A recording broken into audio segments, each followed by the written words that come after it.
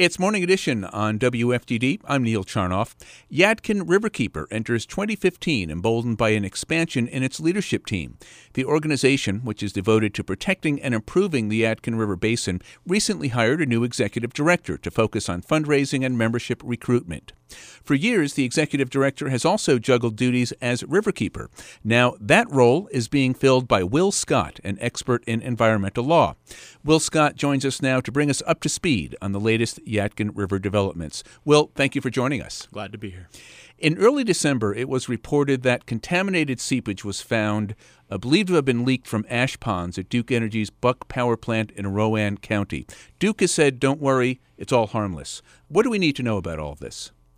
The water levels in High Rock at that time had been dropped 14 feet by Alcoa, who controls the dams and was doing some bridge maintenance. One of our members at Yadkin Riverkeeper was out there on an unrelated expedition and saw this orange seepage coming out of the bank by the power plant, a quarter-mile stretch, sort of bright orange, gooey and metallic at the same time. And we went out then a week later when the water was still low and tested that.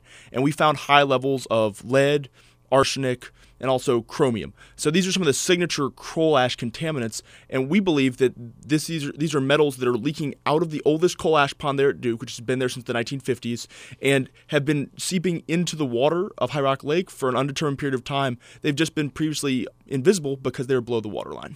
Now, Duke has said it's the levels are acceptable, this is normal. What is your response to that?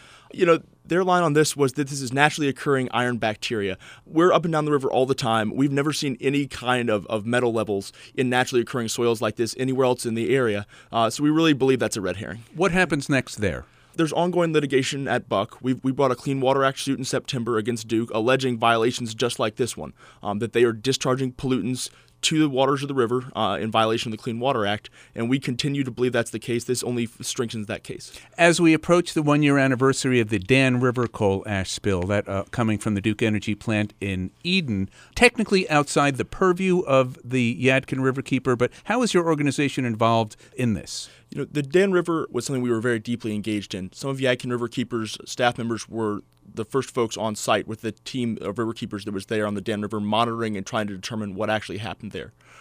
We're really hoping that a situation like the Dan won't occur on the Yadkin. That's why we brought this suit at High Rock Lake on the Buck plant.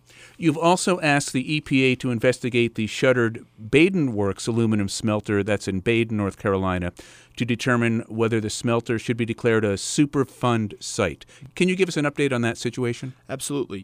We filed back in late October requesting that EPA just do further assessment. We really feel like there was disposal of material before we had environmental laws at the Baden plant, which has been there, for 2 generations, and that it just needed a harder look. EPA agreed with us and is going to conduct further testing, and we await those results. What are your other priorities for 2015? What would you like to address? We're really looking to improve water quality all throughout the Yadkin. There's going to be a process going on that's going to let us do this. It's called the Nutrient Management Strategy for High Rock Lake. So the upper Yadkin, this area that we're in Winston-Salem, that goes all the way up to Wilkesboro and the foothills of the Blue Ridge Mountains, drains into High Rock Lake. We're hoping to bring together stakeholders throughout the basin to examine what we're all putting into the Yadkin and how we can reduce pollution into it to clean up our water. That's Will Scott, who recently took over as Yadkin Riverkeeper. Neil Charnoff, 88.5 WFDD News.